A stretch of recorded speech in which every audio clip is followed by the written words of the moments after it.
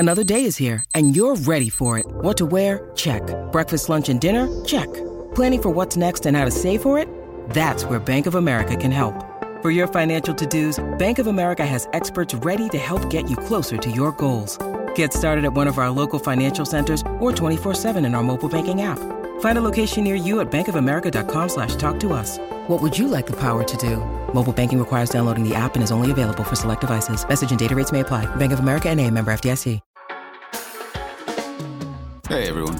If you like this podcast, go behind the paywall to get privileged access to the smartest minds in finance. Visit realvision.com/RVPod and use the promo code podcast10. That's podcast10 to get 10% off our essential membership for the first year. Join the Real Vision community and learn how to become a better investor. And now to the top analysis of today's markets.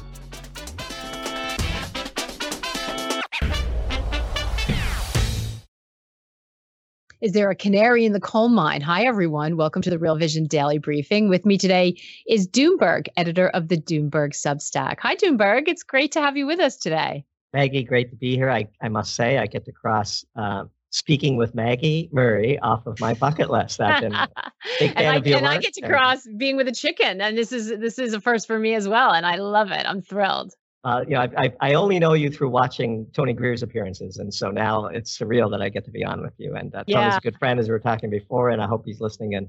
And again, great to be here. Looking forward to a great discussion. Yeah, and we of course track you from afar, and I know you've been on before, but it's the first time we've got a chance to do it together. So it's fantastic, and it's a great day and a great week to have you here. It really fits into the themes we're talking about. And so, if we just start really near term, of course, the last 2 days have been dominated by Fed talk. Fed Chair Jay Powell spent his time testifying, trying to tell Congress and investors that the Fed is really determined to get inflation under control. They're committed. You think they'll be able to do that using interest rate policy? You know, I think this is a fascinating phenomenon going on in the past 6 to 9 months in the market, which is the following.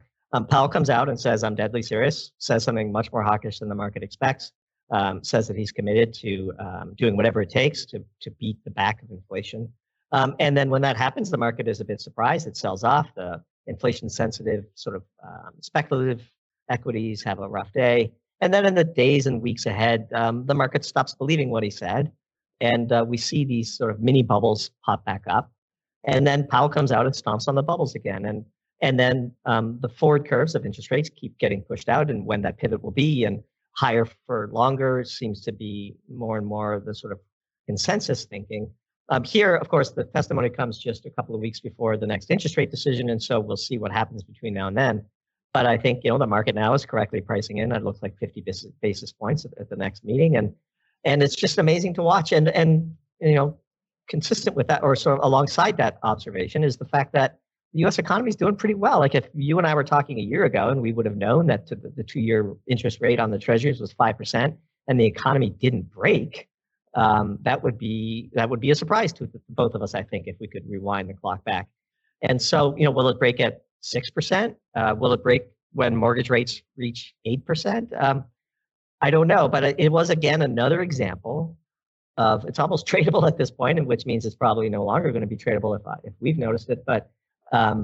When Powell speaks, the market gets surprised about the hawkishness, and then eventually it convinces itself that no landing is on the table, or soft landing at worst, and the standard names that you associate with speculation begin to run again, and so the market is sort of testing Jerome Powell, and Jerome Powell seems to be consistently saying, "You better believe me, not just my words but my actions," and so we shall see. It's been fascinating to listen to him speak. Watch the senators, some of whom beclown themselves on a regular basis. It must be said, but not always the most inspiring thing for the future of our democracy to watch those hearings. But at the same time, he's been pretty consistent, and the market has consistently underestimated him. And then one wonders what it will take for the market to internalize that he is going to do what he said he's going to do. Yeah, and I think you bring up a fantastic point. We were looking for something to break. I mean, that was the main concern. So I don't know. I feel like in so many ways we are talking about, was it crisis averted or just delayed? Do you see that the longer this sort of goes on, does it raise the risk that we see a really hard recession, or really deep recession? I guess hard landing. I heard this analogy on a podcast recently. I wish I could remember where, and if I could, I would credit it. But one analogy that we've been toying with internally as to whether it might be applicable here is the time between when you pull the pin on a grenade and when the grenade explodes. And the analogy that we would go back to is, historically, we look back at the global financial crisis and we think that Bear Stearns and Lehman happened relatively quickly in series, when in reality, there was an uncomfortably long delay between the two. And there was a long period of time after Bear Stearns went belly up and before Lehman Brothers did, that the market thought, maybe this is contained and maybe this was unique to Bear Stearns, and a couple of hedge funds caused some contagion and caused a localized loss of crisis. And then, of course, Lehman Brothers collapsed and AIG swiftly followed and needed the famous bailout that it got, and we had the famous bazooka, and the world spiraled into a financial crisis. And we would characterize, in hindsight, using that mental model, that Bear Stearns was the pulling of the pin, and then Lehman Brothers was the explosion of the grenade. And one wonders whether that's not something we're experiencing right now, where we have sort of pulled the pin, the ramp, the violence of the ramp of these inflation rate hikes, and traditionally what that would mean, and other sort of macroeconomic indicators that others more qualified than I can expand upon. Are we, in fact, in that period where we pulled the pin and we're beginning to wonder whether that grenade is a dud, which would be great. That would be great. We're all for it. We're all participating in the economy, and growth is better than recession and certainly way better than depression. But it is in the back of our mind, and we are looking for milestones to see whether, in fact, we have just pulled the pin on the grenade, and we are not yet have enough time pass to determine whether or not the grenade is a dud. Doomberg, I think that is such a hugely important point. And I was talking to Mike Green about the past, but also bringing up some instances. And if you haven't, check out our interview, and it's his fourth trade on volatility. And he points out that everybody thinks it happened here. It didn't. It happened. The actual events started happening much earlier, and then you had that sort of delay when things started to crater. So that's such an important point, and I think something we all need to be thinking about. What are you expecting? I know that you're really deep in the energy space and you watch energy. We've already got some questions about energy, but what are you thinking about inflation? What is your inflation forecast? What are you expecting? We know the Fed thinks they've got more work to do. What are you looking at? Well, our base case would be to believe the Fed, because that's what matters from an investor framework anyway. And believing the Fed and behaving accordingly would have been lucrative every time the Fed speaks in the past 6 months. Inflation is tough to model where it's not in the sort of the target of our expertise, but we do think of the problem as much as everybody else, and we listen to people who are very qualified to opine on the issue. We think of inflationary forces as flows, and you have flows that tend to increase inflationary pressure and flows that tend to relieve it. One of the biggest flows, we believe, of course, is the violence with which China has reopened and completely pivoted on its dynamic zero COVID policy. Our friends in China tell us that the propaganda pivot is almost unprecedented in the Xi era. It was overnight, and they ripped the Band-Aid off, and now we've seen what happens when economies reopen from COVID lockdowns. And I would say, unlike the U.S., China stayed locked down harder for longer and was more comprehensive about it. And so if the analogy is sort of holding a beach ball underwater, the depth with which the Chinese brought that beach ball down was far deeper than we did. And we saw this explosion in travel and people spending their savings and speculation and all of that stuff. If we see a repeat of that in China on their scale, that inflationary pulse might overwhelm some of the other flows that would ultimately decide the net effect of the matter. And so China is what we're watching most carefully. Data like passenger air travel passenger data and traffic data. We think it will manifest itself in the demand for oil.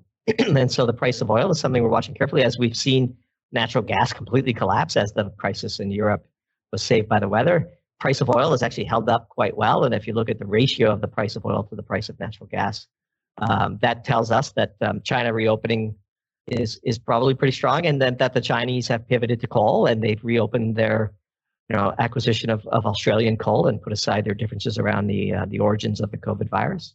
And so the price of coal is still pretty elevated, $170 a ton, which I think is triple what it was pre-COVID, down from the highs to be sure. But that the price of oil is the thing we're watching most closely. If our thesis or hypothesis, I guess it's not developed enough to be a thesis. If our hypothesis is that the pulse of Chinese economic activity will be higher than what people are thinking plays true, then the first place we would look to see it is in the supply demand dynamics in the oil sector. Yeah, it's funny. It seems that as focused as we are with the Fed and what they're going to do, and global central banks for that matter, inflation has been trending higher and surprising on the upside in Europe as well. So there's talk around the ECB. It feels like so much of the conversation is concentrated on rates, and people haven't been talking about energy and oil in the way that we had been previously. Is it? Do you think it's just because we saw that oil price drop, or is there a little bit of complacency now about the fact that we're going to see those prices remain subdued? So I would say that we have been lucky, and that is pleasing to us, contrary to what some folks might imagine, that the weather, it's easy to prepare for winter when winter doesn't come. Mm-hmm. And effectively, this was the year without a winter in Europe. That comes with its own set of complications. And if you look at sort of river levels in Europe, which are critical to sort of the tactical operation of much of their energy sector, especially getting, diesel and coal around the interior using the river system. So one of the milestones we're looking at, of course, is the river levels on the Rhine. So believe it or not, it's an obscure measure, but it's something that investors should be looking at in our view. But the winter never really materialized, thankfully. And the Western Europe, led by Germany, scoured the world for every BTU of energy they could get their hands on, regardless of price, carbon footprint, or impact on the emerging world. And we're seeing sort of echoes of that scramble play out in places like, Pakistan and so on. And Pakistan, like we like to tell people, that Pakistan is nearly 250 million people. This is not a small country, and they're pivoting back to coal. We wrote a piece called The Streisand Effect recently, where we talked about how the push to renewables in Europe ultimately rebounded on the environmentalists, and the world is seeing record demand for coal, and will see record demand for coal for years ahead. So the intent was to get rid of coal, and by doing so in what we would characterize as a clumsy and unscientific way, they have caused the opposite effect to occur, which is the rest of the developing world looked at what Germany did and didn't listen to what Germany said, and they are acting accordingly. And so, but back to the sort of inflation, we do think that oil is sort of the one universal commodity that is difficult to substitute. It can be burned for primary heat, but coal and natural gas are far more difficult to refine into gasoline and diesel and lubricants and asphalt and pick your adhesives and all the other things that come downstream from a barrel of oil. And so oil has recaptured its place in the pecking order of dollars per million BTU relative to coal, which was the single greatest anomaly in the energy sector in 2022 in our view. First, just to expand on that a bit, for several months in 2022, correcting for the inherent energy content and units of trade, coal was more valuable to the market than oil, which had never really happened before, at least as far back as we can see. And that was a huge anomaly. And so now oil is back at the top of the pecking order, and we're watching it very closely. This wave of Chinese reopening perhaps is being underestimated. And I think the Fed is watching it and is very aware of it, and is a key reason why Powell was as hawkish as he was this week. Yeah, that's very interesting.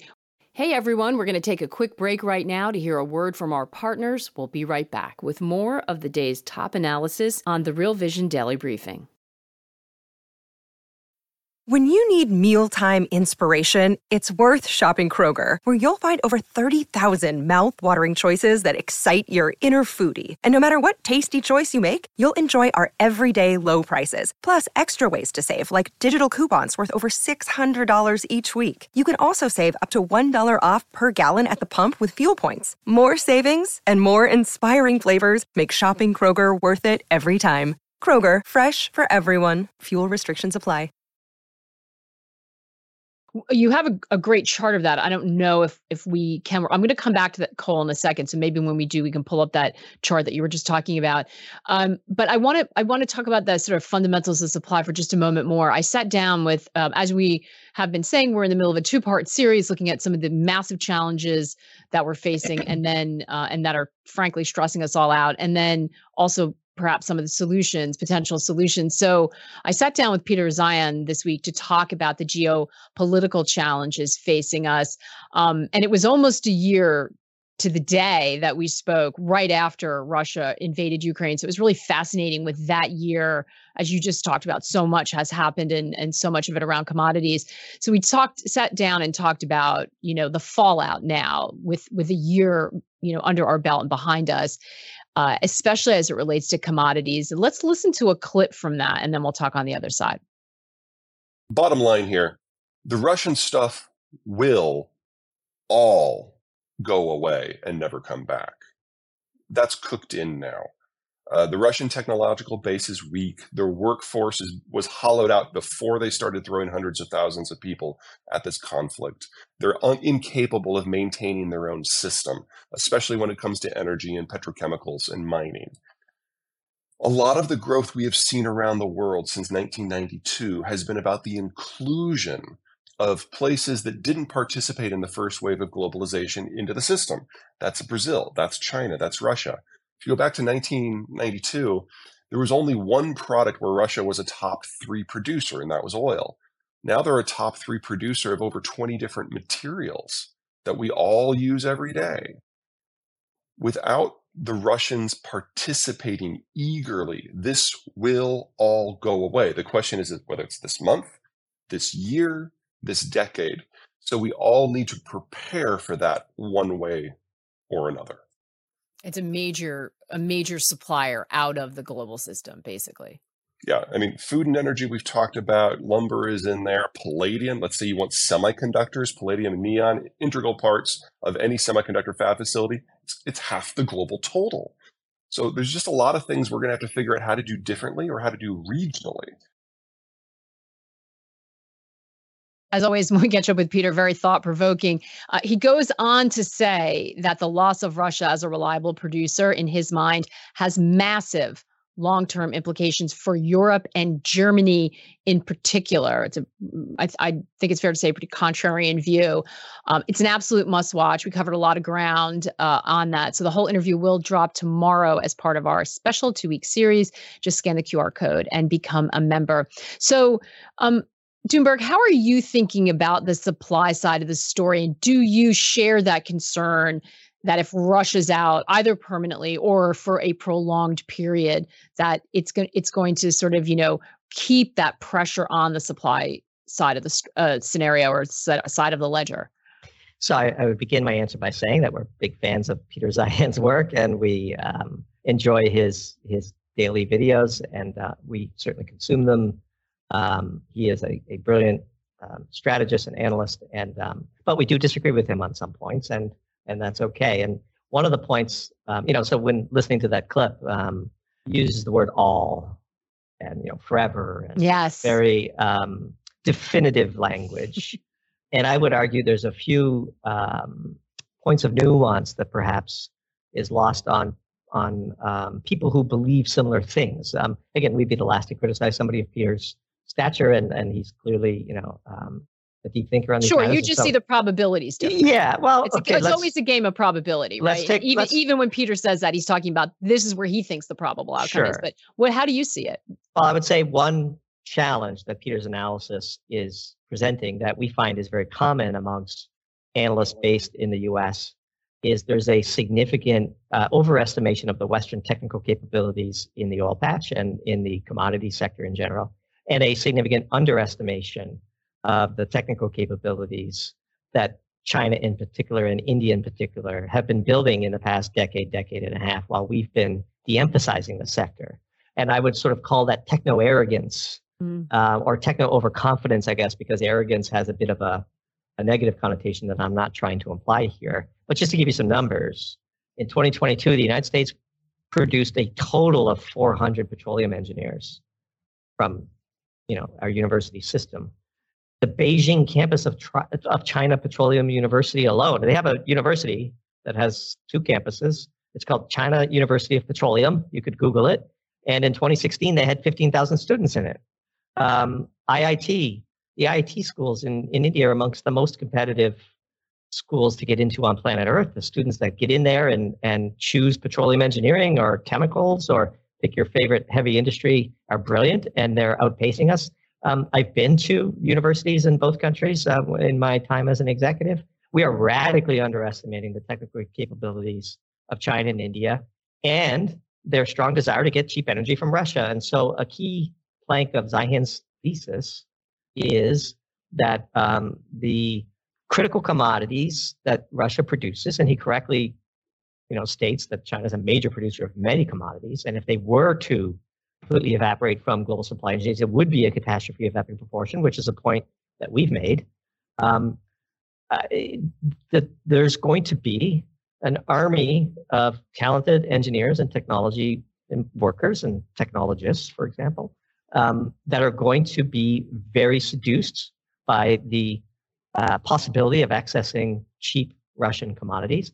And unless and by the way, they will build pipelines and infrastructure at a speed which would blind us because they don't have the red tape and environmental activism that we do on this side.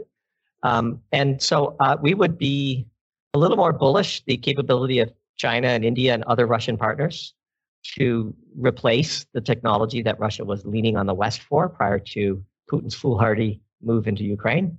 And we would be a little more bullish on the proportion of existing Russian commodities finding their way to the market a year from now than perhaps Zaihan would be for those reasons. Yeah, so it's so interesting. It also solves the sort of brain drain that people have been talking about from Russia. Yeah, well, again, this is all part of, I think we were speaking before we came on the air, like I'm not a China expert, and anybody who's based in the West who says they are should be looked at with some, with little dubiously, but because it is a black box. But I did travel there several times a year for the better part of a decade, and I have lots of friends there and have seen and lectured at some of these major universities. And by the way, a fun fact, before COVID, 50% of chemistry PhDs in the US were immigrants. They were on student visas at the top 25 schools in the US.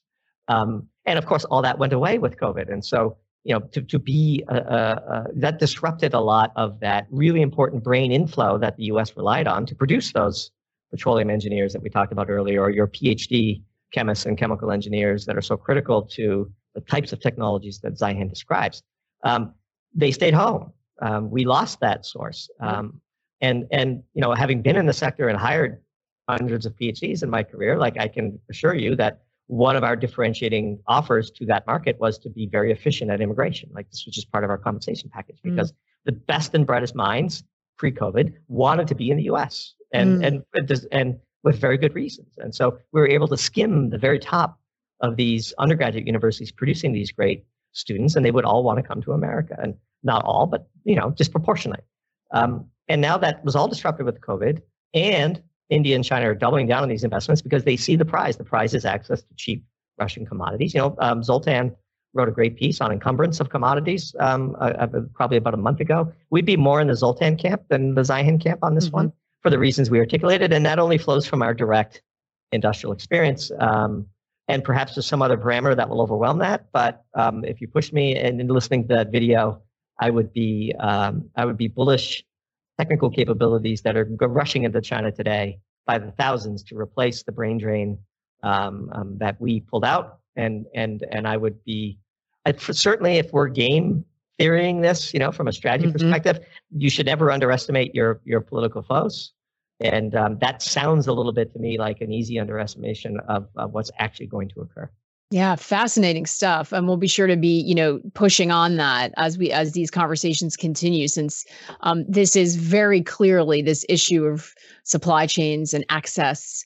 Well, look, man, all you need to know is that Russian oil is being converted into diesel, which is finding it in India and finding its way into the U.S. market today. And thank God it did, because it helped circumvent a looming diesel crisis all along the East Coast. And so Russian oil is being refined in India, and the products of that refining is finding its way to the U.S. market. And so in many ways, this is a bit of sort of a political grandstanding, I guess we would say, But these commodities are so valuable that if we learned one thing from the sanctions, is they will find their way to the market. It's just going to have a little bit more friction, and middlemen or middle actors in between Russia and the Western world will take some risk. They will flout some sanctions, and they will be heavily compensated for it because the world really needs these commodities. And we didn't see, and we were amongst those who predicted that we might see, famine and so on. Thankfully, we didn't. But a year later, the reason why we didn't is something we've tried to study, and we've shifted our hypotheses accordingly. And I think a year from now, Zihan will be surprised by how many of these commodities are still finding their way to the supply chains. He mentioned palladium, I believe, in the clip. They're so dominant. The world can't live without it. And so our view is if the world can't live without it, it won't live without it. Mm. The market will take care. I want to circle back to conscious of the time. I want to circle back to coal, and as we talk about it, I think we have that chart to put up that you were talking about. We saw that big surge. It's now come back down. But this idea that coal use is now here to stay, or at least it's not a temporary. Let me ask you: is it a temporary phenomenon, or you think this is a shift that lasts? I think it's a structural shift. It's a structural shift. Yeah. The piece we wrote, which the chart comes from, is called the Streisand effect. And we have obviously all the time to detail the basis of that conclusion. And that this chart, let's explain this chart. So one of the challenges of comparing primary energy sources is they're all traded in different units and they have different inherent energy content. And so this chart is our attempt to correct for both of those things. And all we did was normalize coal and crude oil in dollars per million BTU, which is the unit of trade for natural gas. So here we show the prices from September and the prices from late February. And the thing that jumps out of us, which is not obvious in this chart, because Europe's natural gas prices spiked so high that it stretches coal and oil to the point where differences are sort of hard to pick out from the naked eye. But if you look at the yellow arrow for Newcastle and WTI, in September, Newcastle was more valuable to the market than oil.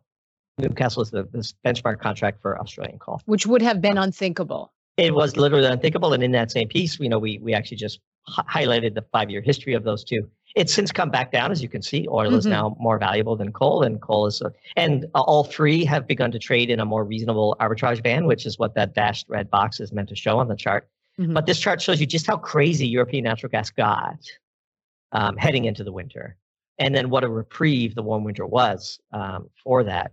And things are now back to normal. And we would be the first to say, because when we saw that anomaly break out, we have a pro-tier set of subscribers at Doomberg, and in our monthly webinar, we pointed out this anomaly in real time, and we said, we don't think the crisis will abate until this anomaly resets to the sort of historical mean. It has. And so we would be the first to say that the worst case scenario risk of the energy crisis has abated, thankfully. Now we're back to sort of more normal prices. We see, natural gas in Europe back to sort of pre-COVID levels, and that's all great. One of the things we've been saying, though, is let's not take all the wrong lessons from this. It was a warm winter. Great. If it's a cold winter next year, that's not going to be there. Yeah. To your question on coal, at $170 a ton or whatever it is today, that's still triple the pre-COVID levels. And at these levels, coal miners are going to be making still very, very good cash. And to the question of structural change, I do think the violence of the effort to get Europe through this winter left so many in the developing world out in the cold, literally, that they have vowed collectively that they're not going to do this again. China, India, Indonesia, Pakistan, Sri Lanka's collapse, all of these things are feeding into the developing world, which is billions and billions of people. And in the piece, the opening quote of the piece is from our good friend Mark Nelson, who's really an unbelievable energy analyst. And his quote is, if you don't love coal, you'll never get rid of it, which sounds like a weird thing to say, except when you listen to the context of when he said that quote.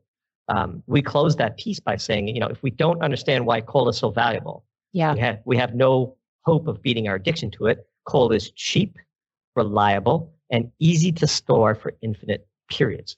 And replacement energy technologies that fail across these parameters have no hope of decreasing global demand for coal. Quite the opposite. We're going to take another quick break to hear a word from our partners. We'll be right back with more of the day's top analysis on the Real Vision Daily Briefing. And so we're going to see coal demand. Yeah. So let me jump in, because that brings us to we've got a lot of questions around hydrogen, if it's a viable energy solution. And I think it's important to think about it in the context of what you just laid out. Nothing will work unless it sort of checks those boxes, and what we just went through. But I'm going to add another layer to that, because we also have people asking about, what about specific coal companies? Is it, can you invest in coal? Should you? Have you missed? So my way of combining them both would be, do you expect investment flows to continue into coal now, given some people have decided, you know what, this is my best bet to protect my people, keep my country going? Or would the smart money be looking for the alternative that you just described? And is hydrogen one of them? So I would say that coal prices will be elevated for longer than the sort of environmental movement was hoping for, which is the key thrust of that piece, which means coal companies will be making more money for longer, assuming they could get banking, which was the subject of our piece today, Pandora's precedent. It's very difficult. One of the challenges with investing in coal companies is the market traditionally hasn't rewarded you. At the apex of this crisis, you had coal companies trading for less than 1 year's cash flow, which is the ultimate sort of value stock. And the analogy we would use, I guess, is people who invested in tobacco stocks years ago and just kept reinvesting their dividends have made a killing. So it's certainly a compelling analogy. Difficult to pick which individual stocks will do well. We love, of course, to invest privately, where you get paid via dividends, and so you don't have to worry about what multiple the market is assigning you, or whether Larry Fink is writing a letter saying your industry is not investable, then people are pulling flows from your ETF, which no longer exists, by the way, the coal ETF. And so challenging question to hydrogen, which is sort of a completely different area. We wrote a piece called The Hitchhiker's Guide to Hydrogen a couple of months ago, and hydrogen is an energy carrier.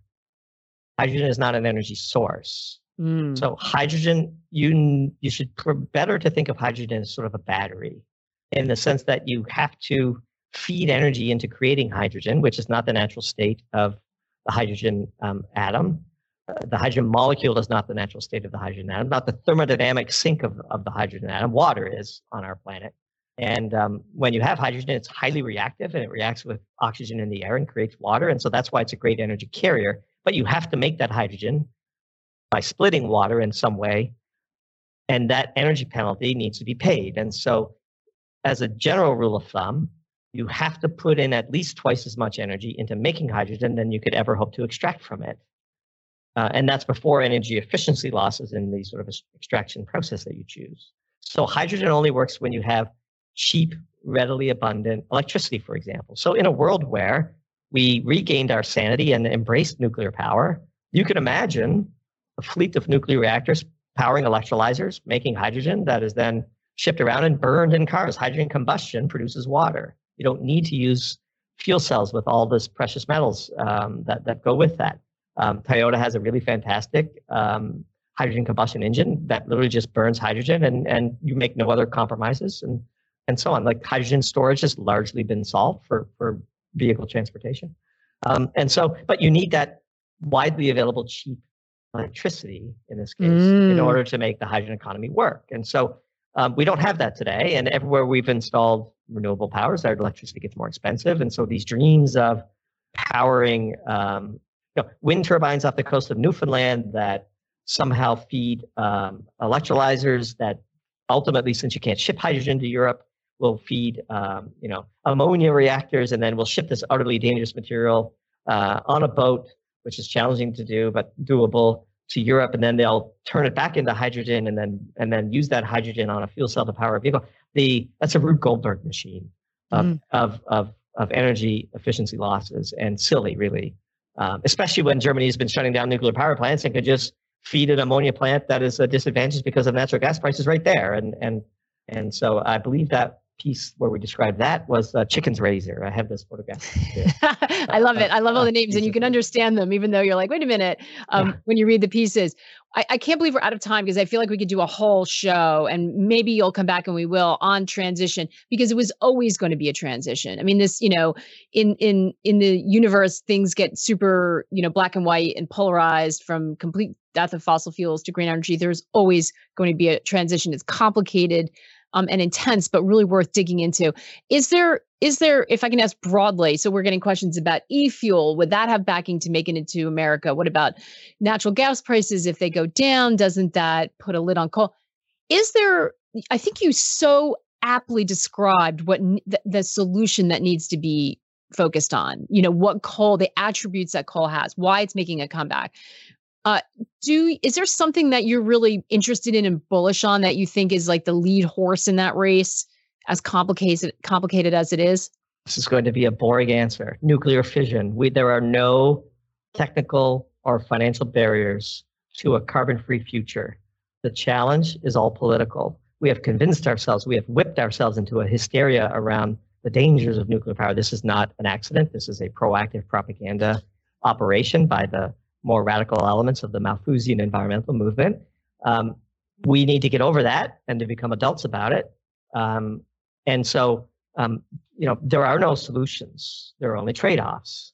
And when you measure the trade-offs, handling a relatively small amount of nuclear waste is a minuscule challenge compared to the vast life-nourishing benefits of nuclear energy. And the sooner we get over these concocted constraints, these artificially concocted constraints, and we get serious. Look, if you believe that carbon emissions are an existential threat to the planet, and you do not have nuclear power and a nuclear power renaissance as the key element of your proposal to minimize that risk, then you're just unserious. And so that's our view. It's our strongly held view. It doesn't require nuclear fusion. The existing fleet and just replicating the existing fleet would be plenty good enough. The latest generation of nuclear technology is so safe, so reliable, so affordable. The expense of nuclear power flows directly from the successful campaign on the part of environmentalists to make it as long as possible to get approved, endless lawsuits, endless regulations that don't make any sense. They are working to make nuclear more expensive and to take long to turn on. And then they turn around and say, we shouldn't do nuclear because it takes too long and it costs too much. Well, we would argue that if we were serious about it and we were on a war footing, we would wipe away all of that nonsense and we would set about the task of taking the latest and best and most safe technology from nuclear fission, and we would solve our challenge. We would be able to create limitless amounts of standard of living, because that's what energy produces, divided by our carbon emissions. If that is the equation we want to optimize, the blaringly obvious answer staring everybody in the face is nuclear power. And anybody who says otherwise is either a victim of propaganda or knowing, propagandists themselves. There's nothing boring about that answer, first of all. And it was a great one. If I'm not mistaken, we're having a conversation. One is exactly part of the second week where we talk about some of the solutions and opportunities. So you're, again, right in line with what we're thinking as well. Doomberg, this has been such a pleasure. We have so many more questions and so many more things we can talk about. So hopefully you'll come back and join us again so we can do that. Maggie, anytime. Fantastic. Thanks to all of you. Really thoughtful stuff. Always appreciate your input. Our special series continues. My conversation with Peter Zeihan releases in full tomorrow. We're all about promoting debate and conversation. So I love that Doomberg had a different view from Peter. We encourage you to comment, ask questions. We're going to do a couple of AMAs around all of this in the next 2 weeks. So you want to stay tuned for that. In the meantime, here's a little bit more about what you can expect from the series. If we want to change the outcomes for this really screwed up world, where our wages don't go up, where we're being replaced by technology, where governments are massively in debt and we foot the bill via taxes, where we see debasement of assets so we can't afford as many assets as we like, so the rich get richer, the poor get poorer. If we don't like to see the rise of populism based on this broken society because the promises of the future have been broken, let's make our promises to our future selves come right. And that's by unfucking your future.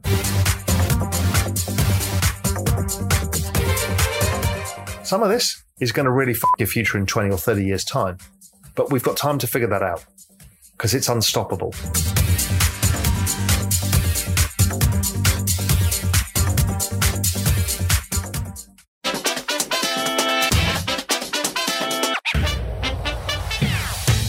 What's up, revolutionaries? Thanks for tuning in to the Real Vision Daily Briefing. For more content like this, head over to realvision.com and get unfiltered access to the very best, brightest, and biggest names in finance.